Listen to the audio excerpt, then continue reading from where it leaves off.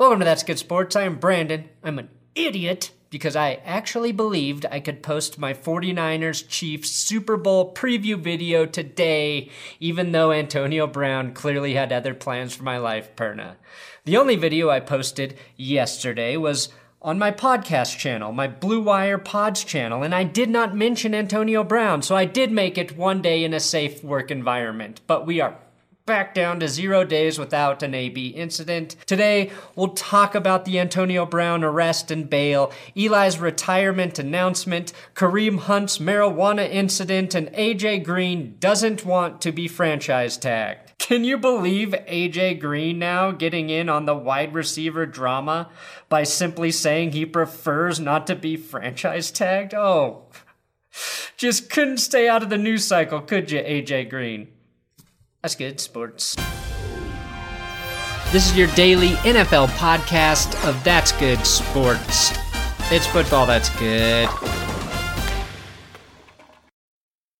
Please subscribe to this YouTube channel. I make football videos here every day, so if that interests you, sub, like I just said. I do have Big Dick Patreon shoutouts for Napo, for upping to $5, William Cruz, Nick, not big dick enough as Brandon Perna, Ciaccio, if that's an Italian pronunciation. Brandon Perna is the real goat, and Fart Jones, aka Percy Harvin's Bleezy Raps. Thank you for your donations. You can support this channel, patreon.com/that'sgoodsports.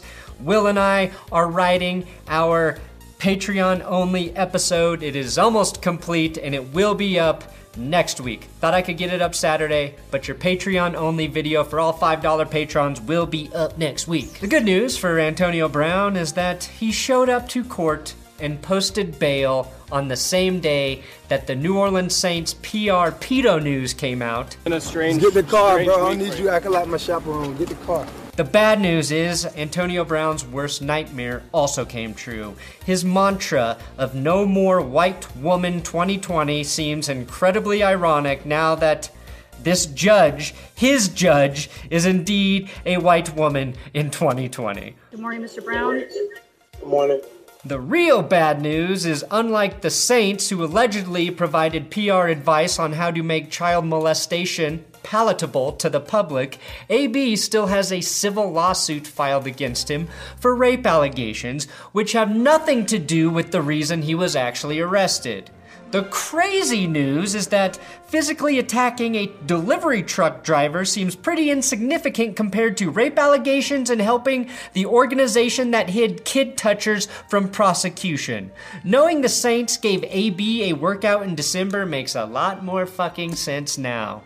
Antonio Brown turned himself in after a warrant was issued for his arrest stemming from battery and burglary charges against a delivery truck driver. TMZ released the 911 audio, but it's not that interesting other than the truck driver confirming Antonio Brown is a black man. He's the black guy. His name Antonio Brown. That was news to me. He also claimed that AB was high. Oh, absolutely. He's smoking in front of me. And he's smoking drugs? Which was in addition to AB and his trainer forcing their way into the truck, assaulting the man, opening the back of the truck, and dumping items from the truck onto the street, which during the 911 call the driver claimed weren't even Brown's belongings, which is why I think there are burglary charges here as well. Antonio Brown turned himself in yesterday again, spent the night in jail, or as my dad used to call it, an indoor camping trip I couldn't go on, and has been released on bond totaling $110,000 for burglary and battery charges. In today's world, I think it's time we select a word other than battery to describe unconsented physical contact with another person. Getting arrested for a battery charge makes it sound like the police busted into Brown's house, cuffed him because he was using an unauthorized non-Apple power cord to charge his iPhone. I think we can do better. Brown had to give up his guns, his passport, and will have to be monitored with an ankle bracelet, which is the most masculine of all jewelry, and the judge has ordered that he undergo a mental health evaluation like many of us have been clamoring for. This arrest, even though it's been building for months with Unexplainable AB behavior resulted from Brown's refusal to pay $4,000 for the moving truck services, which is just like the doctors, artists, and chefs prior. Brown's list of unpaid services is longer than the Saints PR department's list of words less offensive than pedophile. Brown now has to cough up $110,000, plus the $4,000 and whatever it costs to fix the damages to the van. Brown damaged the moving truck by throwing a rock at it, which, if you can pretend Lance Moore is a moving truck, looked exactly like this. Actually, wait, the result of AB throwing the rock was probably more like his incomplete pass against the Broncos. Yeah, that play is better because the end result is not a positive play. Now let's hope this is a turning point for Antonio Brown. Maybe with actual help he can turn his life around just in time to go to jail for rape charges. Unfortunately, anyone who can make money off of Antonio Brown will claim he does not need mental help. That's what his attorneys are saying now, just like Drew Rosenhaus said for months and months and months until he realized that gravy train was coming to an end. Okay, so let's move on, let's lighten the mood. Reformed woman kicker and Cleveland Browns running back Kareem Hunt was pulled over for speeding and police found marijuana in his car. That's right, marijuana. Are you smoking drugs? Hey kids, you just don't wanna, so marijuana. Marijuana. Marijuana. The devil's lettuce. You don't want that jazz cabbage. Now Hunt was given a speeding ticket and was not charged with marijuana possession because he claimed it was his brother's. Also because it's the year 2020 and any state who still uses marijuana as a criminal charge is un-American and can't call itself a state. Anti-weed states are now officially in rebellion and shouldn't be allowed to vote until they learn to just chill like the rest of us. Eli Manning gave his retirement speech today, and I received this live feed of Tom Brady watching the press conference. Once a giant, always a giant. For me, it's only a giant. Thank you so much. Tom Greedy did tweet about the retirement, writing, "Today we give thanks to the Lord for our new saints.